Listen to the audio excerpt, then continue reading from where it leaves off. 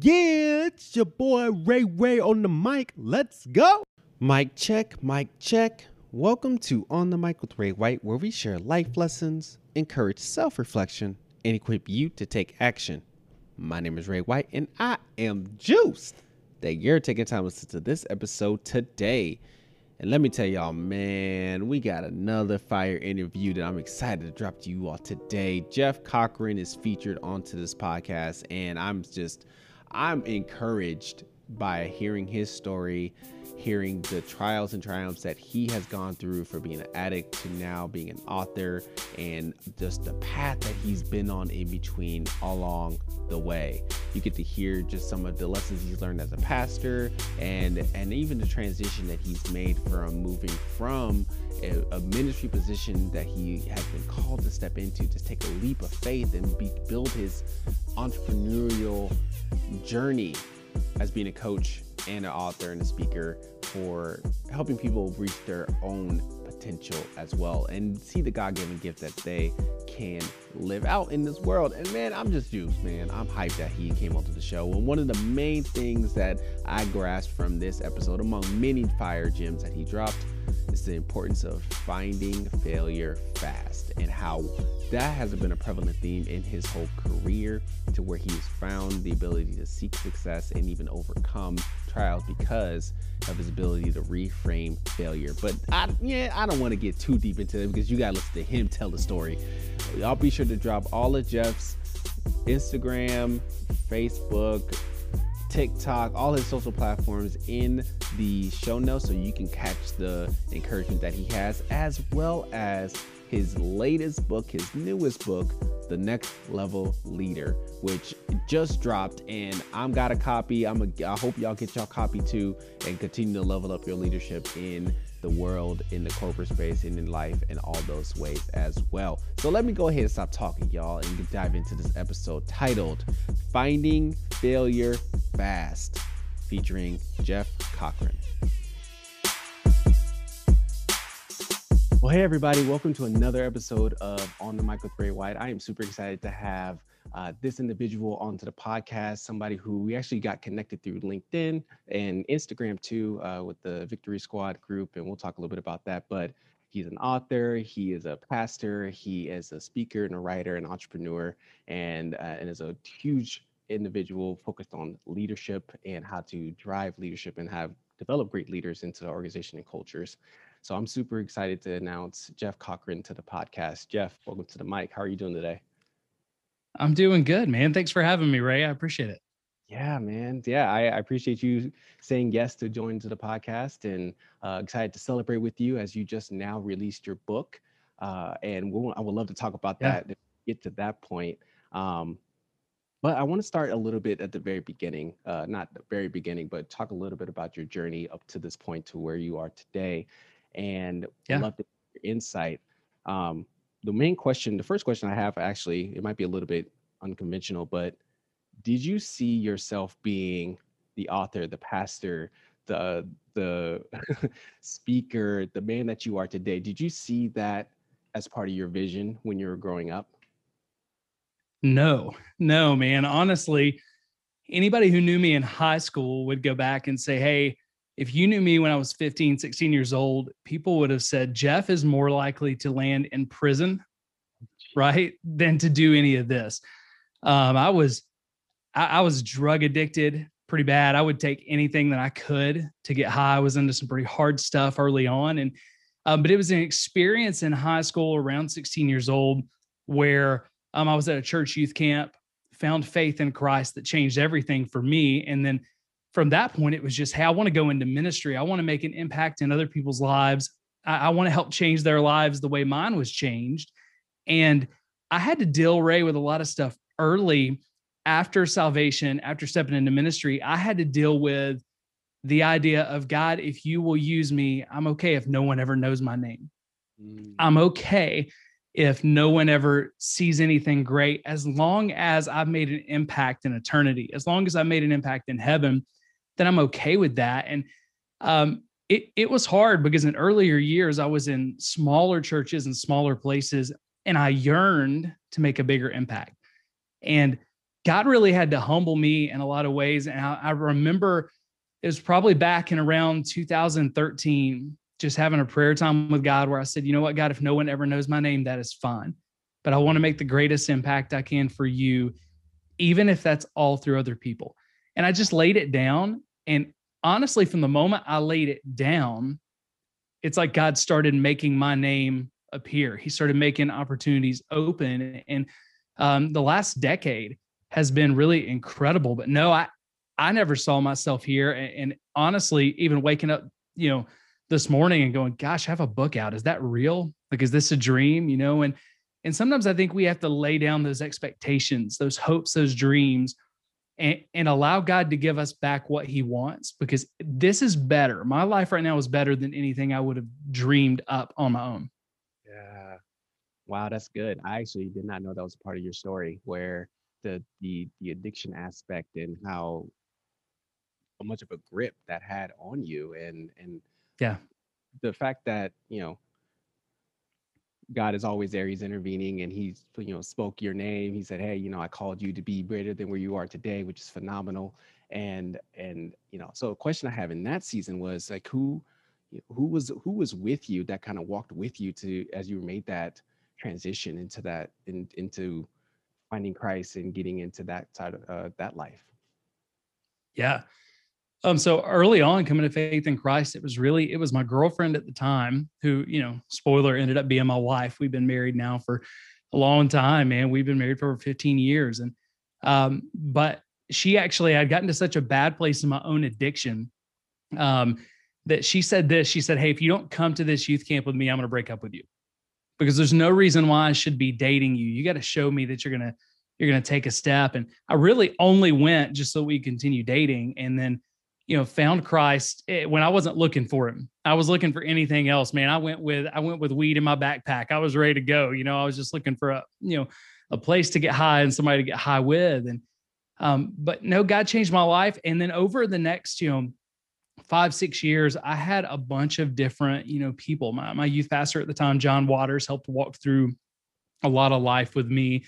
Of course, my wife and I ended up getting married at a pretty early age. And so I had those people around, and then, entered into a time where probably for the next 8-10 years, I didn't have much of anybody. It was just kind of me and my wife and my family. And part of the downside of being in ministry sometimes is that you don't always get close to a lot of people. You love a lot of people, you serve a lot of people, but you don't let yourself be seen by as many people. But and then God's brought people back into my life on this end. But I think part of even the book, part of the things that I do today is from stuff online, whether it's TikTok, whether it's YouTube, whether it's Instagram, doing my podcast, even this book. I want to do anything that I can to be the mentor that I didn't have. And I can't mentor more than just a few people. But what I can do is I can extend myself by saying, hey, I'm going to give away everything I know for free or for cheap. And I tell people all the time when they say, hey, I can't find a mentor, I say, hey, you can be mentored today by anybody in the world that you want to. Read their blogs, read their books, find somebody you want to be like, right? Read every book, read every blog, follow them on social media, soak it all up, and let them be a mentor while you're waiting on God to bring someone into your life right now. So for people who are in seasons like I was in and don't seem to have people pouring into them, that's what I want to be. Because, from really ending kind of college to that next season in ministry, it was kind of a desert season. It was a dark season where I didn't have a lot of people around me. So I just was doing the best that I could. And we're always better when we have people around us. So. Of course. I love that, that mentality that, yes, having people, physical individuals around us is better from an accountability perspective, for just somebody to talk to you and to grow with. But especially in our generation, the digital age and all the resources that are around us, we can literally curate our personal development, our growth. That's right. It's a challenge, but it still can be possible to find the mentors that we need. And I love the fact that your servant leadership mindset and your heart is to turn right back around and do that for others, and create that space where you can also be a voice and extending yourself in that context. So that's awesome. That's phenomenal. You made a comment about stepping into leadership or in church and volunteering and being in that space and really having killing your own ego in order to increase Christ and Christ within you, which I Yeah. get that that's a tough thing to do. But the yearning to step into, sounds like you wanted to be upfront, you wanted to be the one that was using your voice and using your gifts to serve in in the world that way, serve for the kingdom in that way. But Yeah. obviously, you got the opportunity to do that. So, how, what was that calling like where you finally said, you know what, I'm going to continue to die to myself daily. And then next thing you know, your name is called. What was that dynamic like where you stepped into Yeah. becoming? So I think it was 2013 when I prayed that prayer to God and began to just give away leadership where I was at to volunteers who were around me, to other staff members. I would try to set things up where I knew they would be wins and then let someone else take it to the finish line, let someone else take credit for it. I wanted to build a ministry that would last beyond me. And, we saw God move and do some incredible things. I saw a ministry that started with about 3 students. I was a student pastor at the time, moved to over 100. But there were some places where I was going to make the decision and felt like I needed to leave the church I was at, which was comfortable for me, right? And the reason I needed to leave was because I felt like there was a cap on what we could do and who we could reach. And for me, I thought that meant starting over. My entire experience up to that point had been every time I took a new job in youth ministry, it was with, like 4 or less students and then building something. And it was arduous, right? So when we made that decision, my wife and I was literally saying, okay, I'm 30 at the time and I'm going to start all over.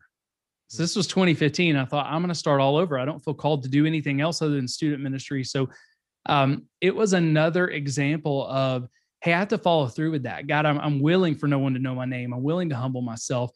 And the first church that we found that we felt drawn to was back home for us in Knoxville, Tennessee. And it was a multi-site, 5 campus at the time church that has turned into a top 100 church in the United States. And I just felt God say, kind of in my spirit, hey, this is the one. I'm bringing you back home. And I thought, well, God, you're going to have to do something because I don't have the resume for this. Nobody's going to believe that I can do this. I've been in middle of nowhere, Alabama. I've started youth ministries, but this student ministry was going to be over 500 students, a week, over 1,000 a month. I was going to lead more volunteers than I'd ever led people. And God was just faithful, man. He opened up doors that shouldn't have opened up. And I remember the first interview I was supposed to have with the executive pastor at this church. He told the search firm, I don't want to meet with this guy. He's not led anything big enough. And the search firm guy that was kind of leading in between us and kind of being the liaison, he said, do me a favor, talk to the guy one time. And if you don't like him, you don't have to listen to me ever again. But I think he's a good fit. And God opened up those doors. And when I got in front of people with interviews, it was like we knew, hey, this is what it's supposed to be. And it was really stepping into 2 things. In that season, I stepped into that church, which opened me up to now people are beginning to see things that I'm gifted at and beginning to come back with opportunities and saying, hey, do you want to speak in more places? Do you want to write in more places? Right.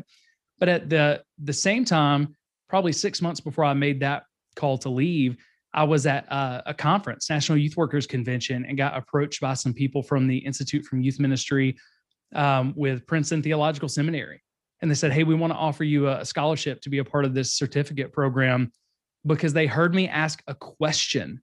And they said, the way you're thinking, the questions you're asking, those are hard and those are humble. And we're looking for people like you to be a part of this program. And I thought it was a joke. Like I thought one of my friends has sent someone from Princeton to come talk to me and, say they want to scholarship me for this. I'm not that smart. I can't do this, but it turned out to be, real. So, between that time at Princeton and that time at Faith Promise, I got hooked up with some people from a company called Ministry Architects. They were coaching me at the time as a part of that, academic program. And at the end, they said, hey, we would love to invite you to join our team because we think you could help, churches and pastors across the country. So it was a season, Ray, of not looking for it, but one time after another where God sent people into my life to say, we see something deeper in you. We see something more in you. Here's an opportunity. And it was just crazy because I'm thinking just a few years before I said, God, I'm okay if no one ever knows my name. I'm not looking for opportunities. And it seems like the more I wasn't looking for them, the more they came my way. So today, it's still kind of a balancing act of just waking up every day and saying, God, thank you. I expect blessing today. I expect favor today. I don't deserve anything that I have. If you never give me anything else, it's more than I deserve right now. But God, I'm going to try to steward it in a way that my hands are open to receive more if you want to give it. But my hands are also open because I know it's not mine, and God can take it away at any time. But like I wrote this book just came out, and my number one goal, Ray, is not to have a bestseller. I would love to have a bestseller. Don't get me wrong. Anybody listening can go buy the book. I love it. But my number one goal for this year is actually to help 25 people write the book that's in them. And my prayer and my hope is that their books actually go farther than mine. And I think that's how God's wired me from that moment where I had to humbly just say, God, I'm going to lay my dreams at your feet. And he can do so much more when we lay those dreams down than when we're trying to make them happen. Yeah. That I love that you said, the daily prayers of, I'm thankful for this. It's not mine anyway, but I'm a steward at the best of my ability because you've given it to me. And I can imagine, because putting myself in that shoes, like you have to pray that every day, because I can imagine the ego that you were once wanting to hold on to in the past would creep back up and say, all right, my name's getting bigger, it's getting out there more and more opportunities, but really truly understanding who is the main thing, and keeping Christ at the center of it, and how you being the vehicle to help promote that, not for your glory, but for his, like that has to be an everyday conversation with you and God in that regard. So that's awesome. And I'm literally mental notes saying, all right, got to keep doing that myself too, because you don't want to have myself ahead of what Christ has put before Christ in any way. That's phenomenal. So like, oh man, you said a few things. The one that, the book, the Next Level Leader, one, it's a book that you created to help other leaders and with the journey that you've gone so far. But not only are you helping leaders, but you also want to help people write their own book. Because I remember you posting quite a bit about that as part of your package of, hey, let me get you to do exactly what I've done. Like, that's right. What, like, talk to me a little bit about that piece, because writing a book could be daunting for a lot of people. I mean, and by a lot of people, I'm talking about myself. Writing a book could be very daunting. How do you, one, overcome that sense of fear for yourself? And then two, what do you do to help other people walk through that? Yeah. Well, I actually talk about that in the book itself from a leadership perspective, not from a writing a book perspective, but it transfers. Because something like writing a book, Ray, it's self-leadership at its core. Like you have to lead yourself. You have to make yourself write 500 words a day when you don't want to write 500 words a day. You got to write when you feel like it's trash, right? You got to go back and edit it. And man, I feel like I worked on this book for a year after I thought I was done with it, But it's the same principles of just leading yourself well. And part of leading yourself well, part of doing anything great is learning to lean into the skid of failure, right? Like one of the things I try to teach the people that I coach, whether they're writing or I'm doing spiritual coaching with them, or I'm just trying to help them get a business started, I try to get them to steer into the skid of fear and find failure as quickly as possible. Because when you find failure, a couple of things happen. One, you realize it's not fatal. It's not final. You're not done. You're okay. You also realize you learned some stuff from it. But the cool part is once you find failure, you know exactly where you need to develop and what the next goal is, right? So as soon as I find failure and I realize I'm not dead. Nobody's pointing at me. Nobody said you can't write this book. Now I know where I'm at. I know what's in me, and it strips the fear away. If you are scared of failure, you'll never get anywhere near success because that fear will keep you from getting anywhere where you may fail. But if you get okay with failure, if you make failure your friend, it has no fear on you. And I think about, we've all worked in places where bosses led through fear. At least I think most people have. And a boss can lead through fear for a while, but it works until it doesn't. because the moment people are no longer scared of that boss, they have no influence over them anymore. That's a bad leader, right? So the same thing in life, the moment that fear doesn't have sway over me is a moment that it has no influence over me. And I can begin to write my own destiny. I can begin to write things for myself and into my story that God has for me that I couldn't see before. So I want to find failure, because with every new thing that I start, failure is just as scary all over again. So when I start something new, I got to find failure. When I started this business and I left the church back in the end of December, and in January started my own business, I found failure early, man. I struck out on some contracts and just kept going. Had a couple of weeks, I didn't make any money. Every contract was a no. Well, that's okay, because now it doesn't hold any sway over me. I'm writing another book now, and the fear was just as big with this one as it was the other one.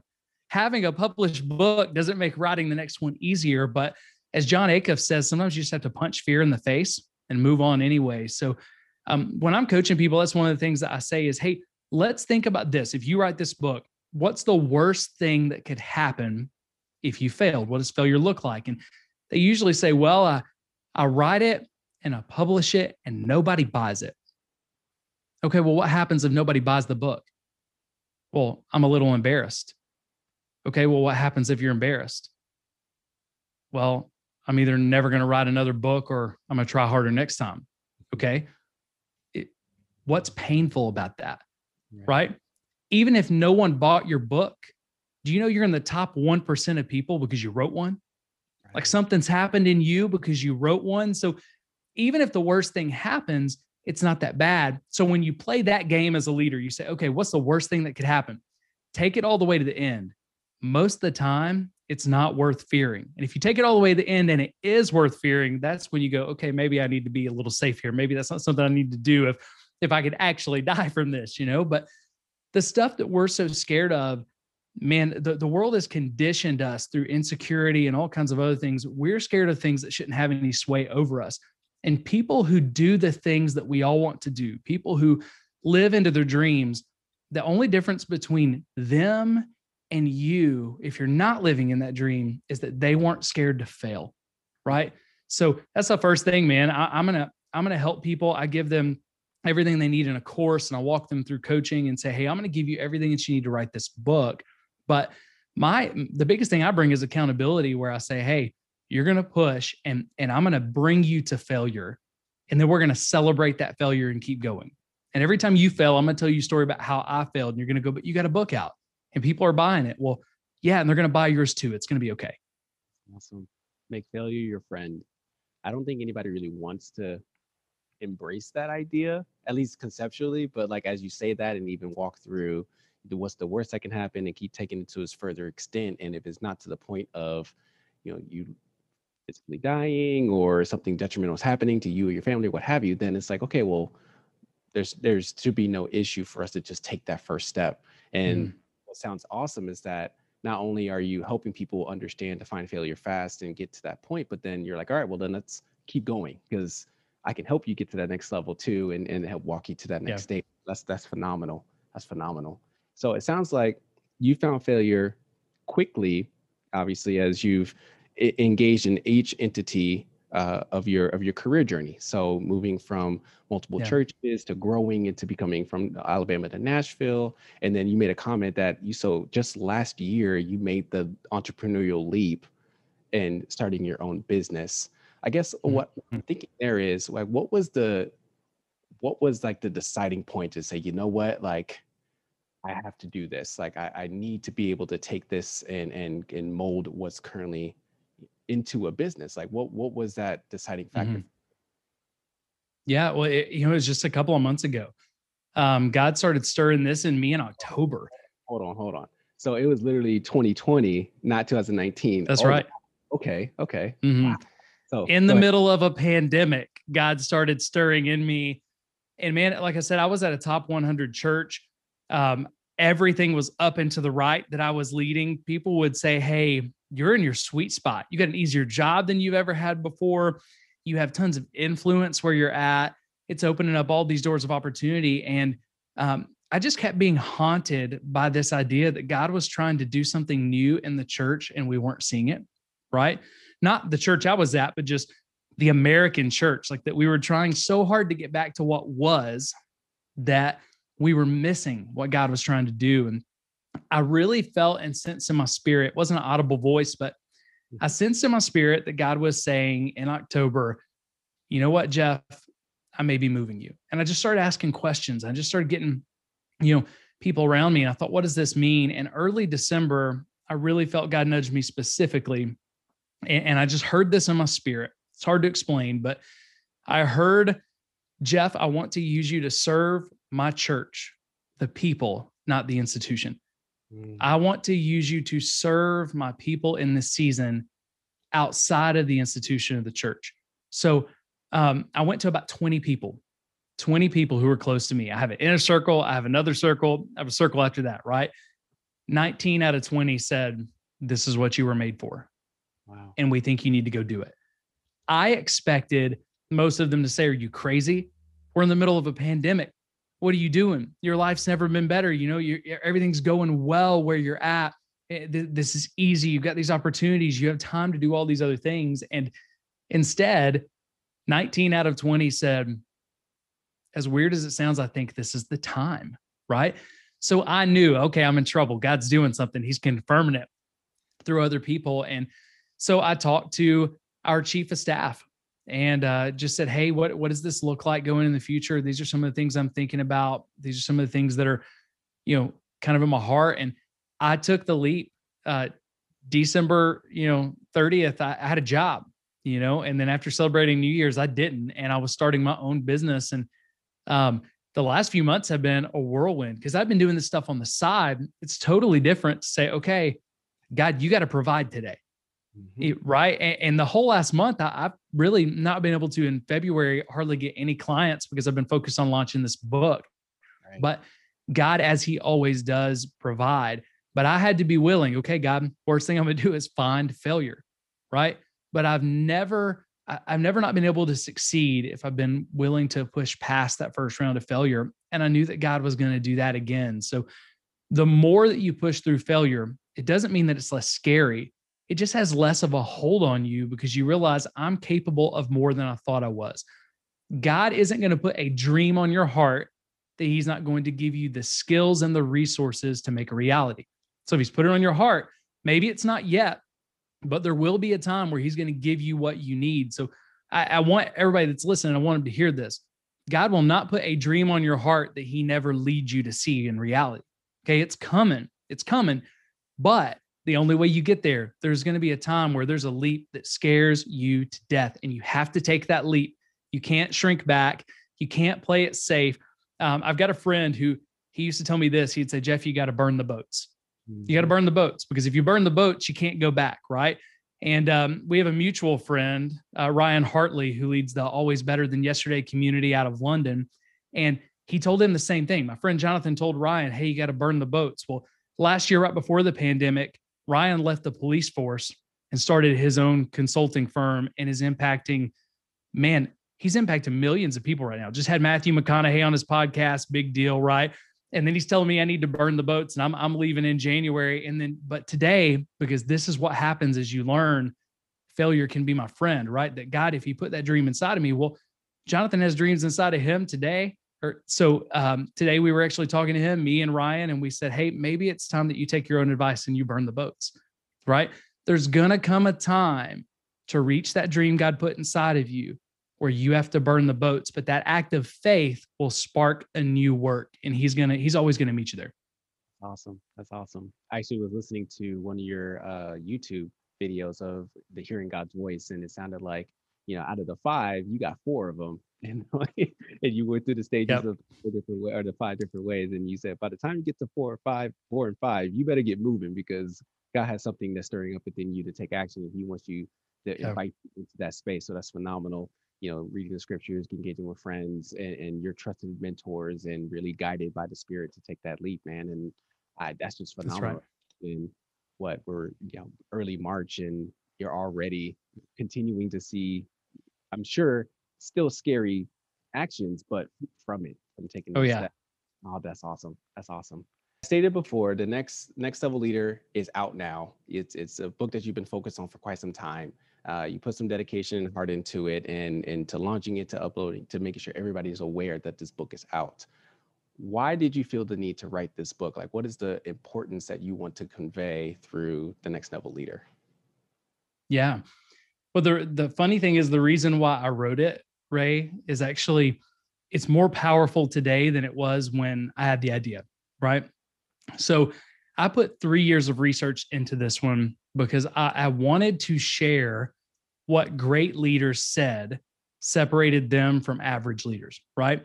And when I took that job shift that we talked about earlier, so I'm leaving Southern Alabama, middle of nowhere, to this huge church, I knew, like in my spirit, maybe this was wrong, maybe this is insecurity talking, but I just had this feeling they're going to realize they made a mistake.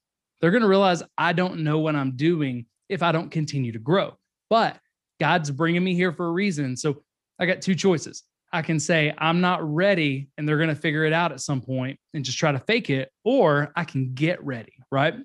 So I started calling people. And this was 2015. I started calling leaders and just calling leaders that a lot of them wouldn't answer the phone. I didn't know them. They were just really good leaders. And I said, hey, what separates average leaders from those who just do something great, right? And as I started getting answers and I put it into practice in my own life, people began to notice my leadership difference, my leadership growth. And then I changed the question and started getting intentional to make it research for a book. Because I said, I got to share this to other people, but I've got to distill it into something that other people can learn from. So my first book is not going to be my expertise. It's going to be the expertise that I mined from other people. Saying I mined it sounds better than stole it, but I badgered them until they told me what was the difference. And I changed the question when I started his research. I said, what separates average leaders from those who go to the next level? And for 3 years, I just asked that question. I didn't write. I didn't do anything else. I asked that question and I would just write the notes down, from leaders that are great in their own right, but nobody knows their name, all the way to leaders like John Maxwell. I'd ask that question. I'd catalog the answers. And I found that everybody said the same 15 things, just in different ways. So I took those 15, I started seeing where other data points came together, and I said, I've got to share this. So really, the book came out of this desire to say, I'm not where I need to be yet, but I'm going to figure out how to get there. And the only way to figure out how to get there is not me try to grit and bear it and say, okay, I'm smart and that's what great leaders do. No, the answer was to say, I don't know what I'm doing, and ask for help. Again, it was humility, right? It was calling people who wouldn't answer me. And when I did get somebody on the phone saying, hey, I'll buy you dinner, I'll do whatever it takes if you'll just spend some time with me, right? But I soaked it up like a sponge. And then when I felt like I knew it and my leadership was taking a different trajectory, I started writing the book, right? And every time that I have started to not be able to grow the way I want, or every time I felt like I started moving backwards a little bit, it was when I started doing what someone else thought I should do for leadership development instead of eating my own cooking and listening to what all those men and women told me over those years. And every time I get away from it, things start moving sideways. And every time I get back to it, I start growing and people start noticing. So I said, hey, I've got to share this. I got to get this out. So in the very first chapter of the book, I actually say, I'm not an expert. I'm not even at the highest level of leadership yet, because I can't get there. The only way you can get to the highest level of leadership is to spend time making 25 other high level leaders over time, right? So I'm not there. I'm still growing, but what I am is someone on the journey with you who asks some great questions. And I want to share the questions. I want to share what I've learned. I want to share what's making an impact in my life right now, what has made an impact in my life. So it doesn't just have to transform my leadership. I don't want to hold on to it. If I hold on to it, that's theft. I'm going to have to answer to God one day of why I stole from his kids. I had a gift for the world. I shared it with you and you didn't give it to anybody. Well, I don't want that to be me. So if I learn something, and that's part of leadership, I think, as soon as I learn something, I'm going to teach it to someone. And then after I teach it to them, I'm going to know it a little better, because I'm going to find out what I didn't know. I'm going to learn it a little better, and I'm going to teach it to 2 or 3 people. Then I'm going to teach it to a small mastermind class. Then I'm going to teach it on the stage. After I've taught it 100 times, I'm ready to start writing about it. And after I've wrote about it 1,000 times, I'm ready to publish, right? It's layered learning. John Maxwell calls it layered learning. And every time you dive into it, you learn more. So now people look at me and they say, Jeff, how did you get all this? Man, you're smart. You're a good leader. Where did you get all this? Right? And I can just tell them, hey, I learned it from other men and women of God. But guess what? They learned it from other men and women of God. They learned it from other leaders before them.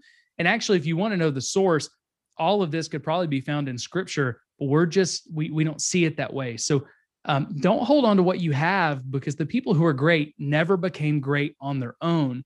They became great at something because they humbled themselves to learn from other people. So the quickest way to greatness, the quickest way to the next level is to learn from other people.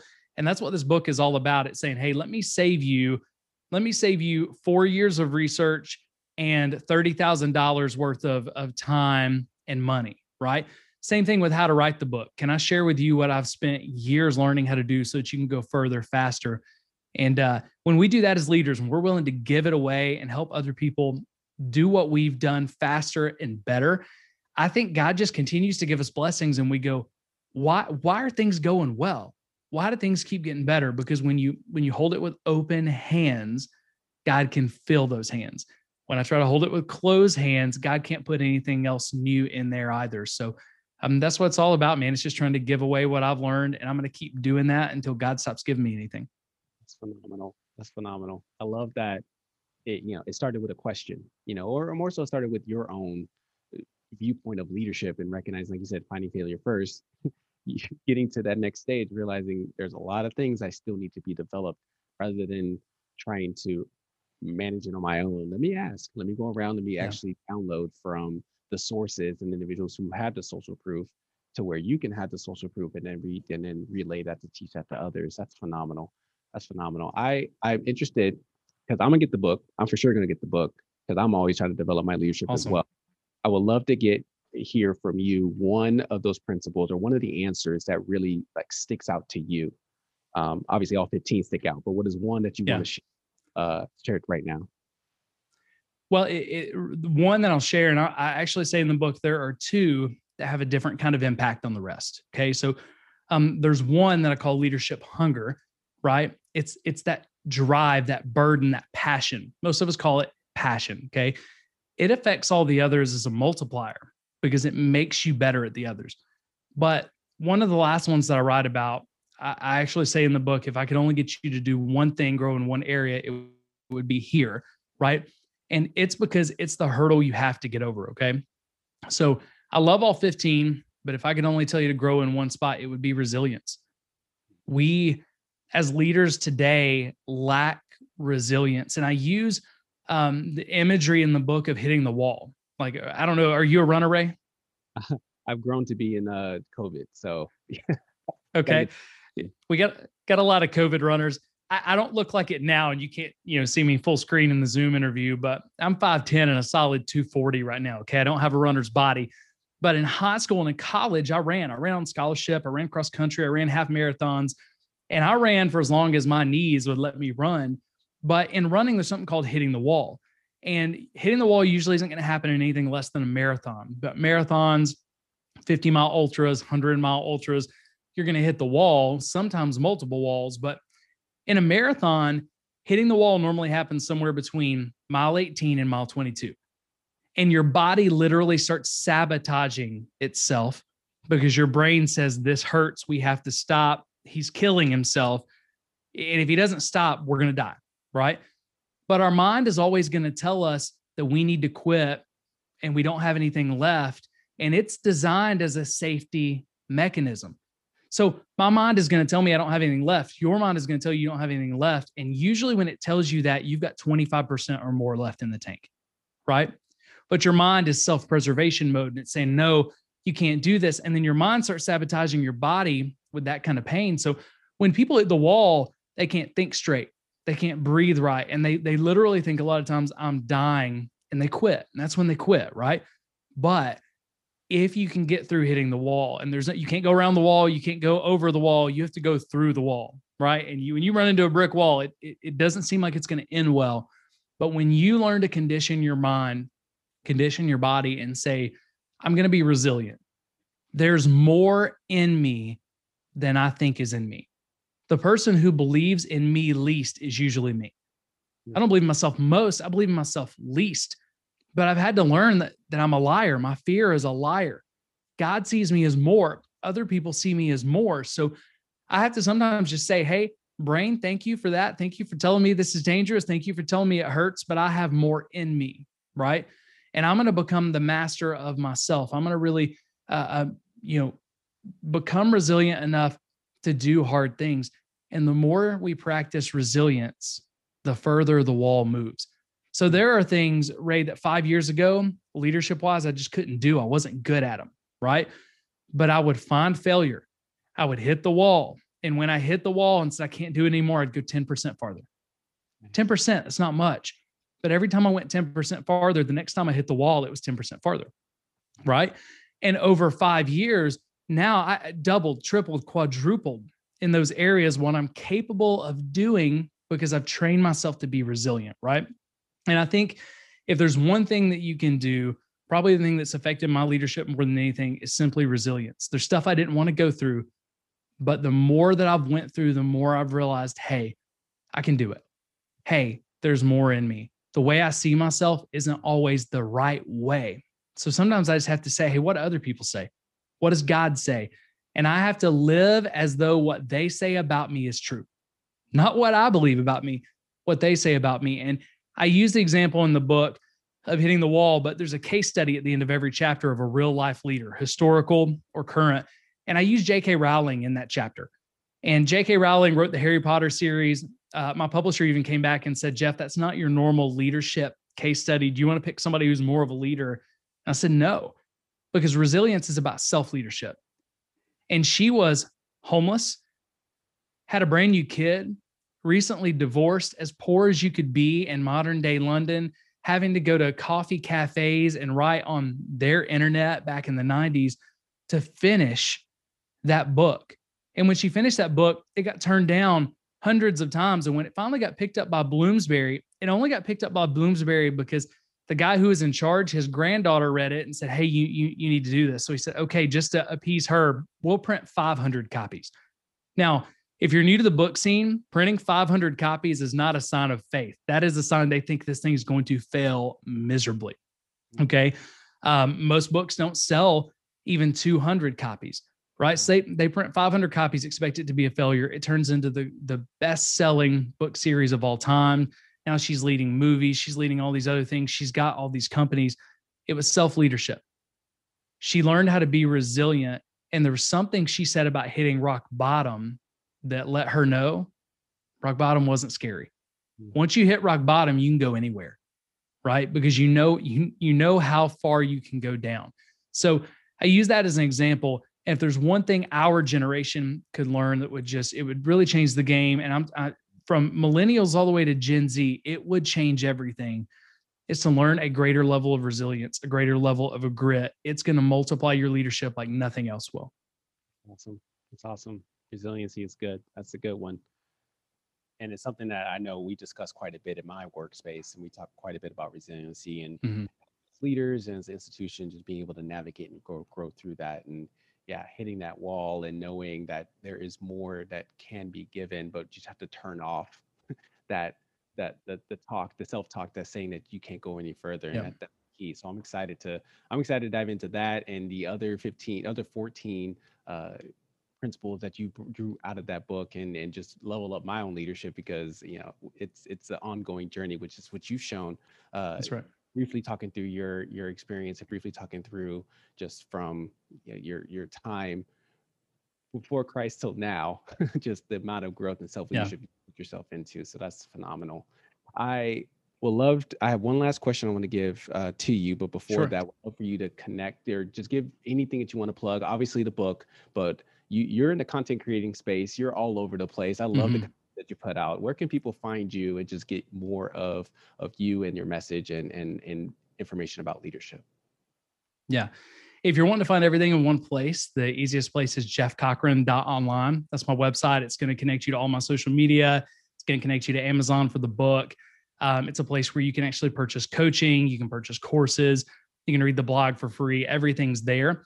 But you can also find me on Instagram, Facebook, LinkedIn, TikTok, YouTube. I'm all over the place. So either just search my name, Jeff Cochran, on things like LinkedIn, Facebook, and YouTube. Or if it's something like Instagram or TikTok with a handle, it's jeff.a.cochran. And every spot has a little different content, but a lot of the same flavor. So I would love to have any of your listeners as a part of my community that want to be. We're all about getting better. So one way or another, it's about just taking a step every day, and that would be my hope. Is that anybody who follows me on any platform would say I get better and I believe in myself more because of what Jeff's putting out. Yeah. Actually, I want to geek out real quick. So you listed out 12 different platforms that you're on, which is phenomenal. As a content creator, you're in all these different spaces. You have another YouTube video out there talking about 360 content, how to transform your content for other platforms, and it's a phenomenal process. You know, and is phenomenal. But how do you not overwhelm yourself in trying to be in all those spaces at once? I would love to hear that. Yeah. That how do you process that or work through that? Just your process for that. Yeah. Well, it really is the 360 content. And gosh, man, you saw that video. I was still learning how to do videos. That the lighting on that video itself was terrible, cringeworthy. That's part of it though. When people say, how'd you get in all these spaces? I put stuff out before I was ready. Right.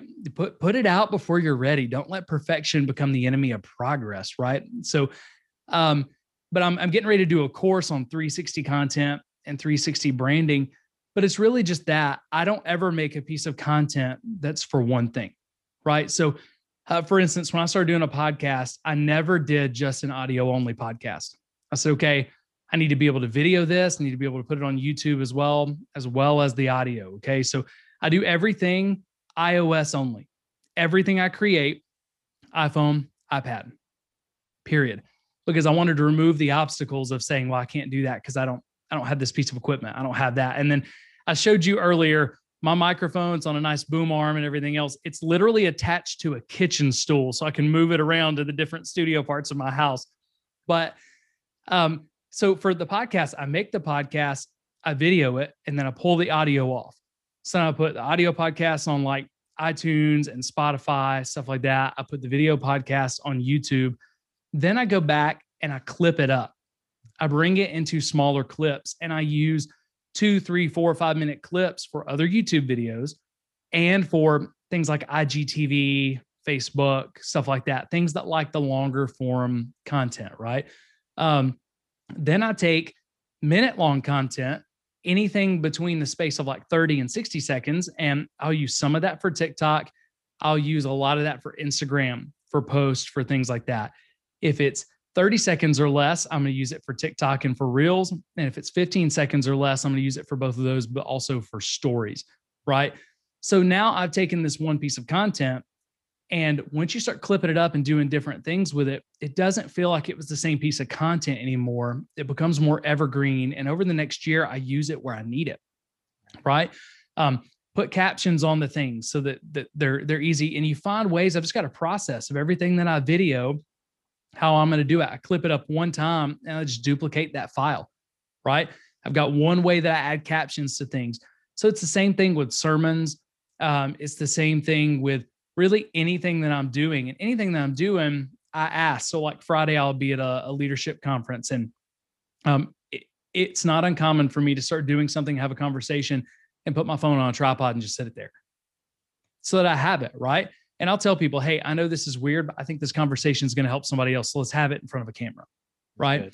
And so that's something that I've learned is just, hey, whatever you're doing that could help someone, film it, right? So phone, microphone, I've got this microphone, but I'll pull it out here. I've got the Shure MV7, tiny, plugs right into my iPhone. Take it with me everywhere. You're not going to find me without this guy. So I can plug it right in, do an interview right where I'm at. So part of it is just being ready for the content. And then part of it is saying, okay, how can I use this content besides the main place? And if I can't figure out how to use the content in more than one place, I'm just not going to do it because I'm trying to reach as many people as possible with the messages that I feel like God has given me. That's fantastic. That's fantastic. Stay ready so you don't have to get ready. That's phenomenal. I love it. That's right. Man. Okay, cool. Yeah, I can geek it out all day. But the last question I want to ask for you is you've dropped gems throughout this whole interview, and I appreciate that. And what I'm definitely going to do is cut them up because you provided some phenomenal content and more so just a message, a framework, a mindset for individuals to walk through any situation, through failure, grading their leadership, just how to navigate life, which I appreciate. I would like to take this last question just to ask you, what would you say to that, to the younger Jeff who was sitting there getting ready to go do church camp because his girlfriend said, "Hey, you're going to go or else we're done." What would you say to that person at that state, at that time, knowing now what you've gone through today? Yeah. If I could talk to myself at 15, 16 years old, I would say, Jeff, you have no idea what you're capable of if you'll surround yourself with the right people and you'll trust God. You have no idea. It's going to surprise you. It's going to blow your mind. You wish you knew right now, but if God told you right now, you would run 100 miles an hour in the other direction. But one, God's got more for you, but you got to follow him. You got to give it to him. You got to follow his way. Because again, as I let go, he's done more in me. But I would also say surround yourself with the right people, because you're not going to believe in yourself enough. None of us do. We're our own worst critic. I've never met someone who has a critic that is worse for them than the one that's inside their head. If I talk to anybody else the way that I talk to myself, I would have no friends. No one would want to be around me, because the stuff that I say to me, unfiltered, nasty, terrible, tearing myself down, right? Because it's just in my head. So I would say, hey, surround yourself with people who believe in you more than you believe in you. Surround yourself with people who are going to tell you to stop complaining and to stop whining and to stop making excuses and call out something inside of you that makes you uncomfortable. And if the people around you aren't calling out things that make you uncomfortable, you don't have the right people around you. If the people around you get jealous when you accomplish something more than they're accomplishing, you don't have the right people around you, right? But also, if you're only concerned about what they're calling out of you and you're not calling greater things out of other people, you're the wrong person to be around them, right? So what I do, Ray, it's with this book, it's with all the content that I make, I try to be for other people what I need in my life. I know how little I believe in me, right? I'm gonna get choked up talking about it. I know what I think about myself. I know the raging insecurity. I know the imposter syndrome. I know all those things. So what I try to do is I'm going to be for other people what my wife was for me, what she still is to this day for me. I'm going to be for other people what some of my best friends in the world are for me. And in the front of the book, I wept as I wrote the acknowledgments to Corey, to Paul, and to Candace. You believed in me when I didn't believe in myself, right? So that's what I do. I can't do it for me. I need other people to do it for me. And I've started to believe over time, you know what they say must be true. If everybody else says something and I believe one thing, I have to be the one person that's wrong, right? But I want to spend the rest of my life being that for other people. So if you really want to be made great, you really want to succeed, surround yourself with the right people, follow God, and be for other people what you're desperate for them to be for you. That's awesome. That's awesome. Yeah, man. That's hype. I'm hyped right now. That's appreciate you sharing your story, sharing your heart, and sharing the growth that God has put you on this journey, and continuing to go on too, because it's not over yet. And just thankful that you took the time to share your successes on the podcast. I'll definitely be dropping where we could find you, as well as get the content or get your book, so that way they can level your leadership as well, and get you over the 100 top 100, even top 50 mark for Amazon as you continue to progress in the book. But I love that that's not the only goal. The goal is to help share what God has placed on your heart and to develop them as leaders as well. So Jeff, thank you so much, man. I would rather help you get a book out and it do better than mine. There we go. Love it. I love it. Jeff, thank you so much for being on the podcast. Thanks for having me, man. I appreciate it.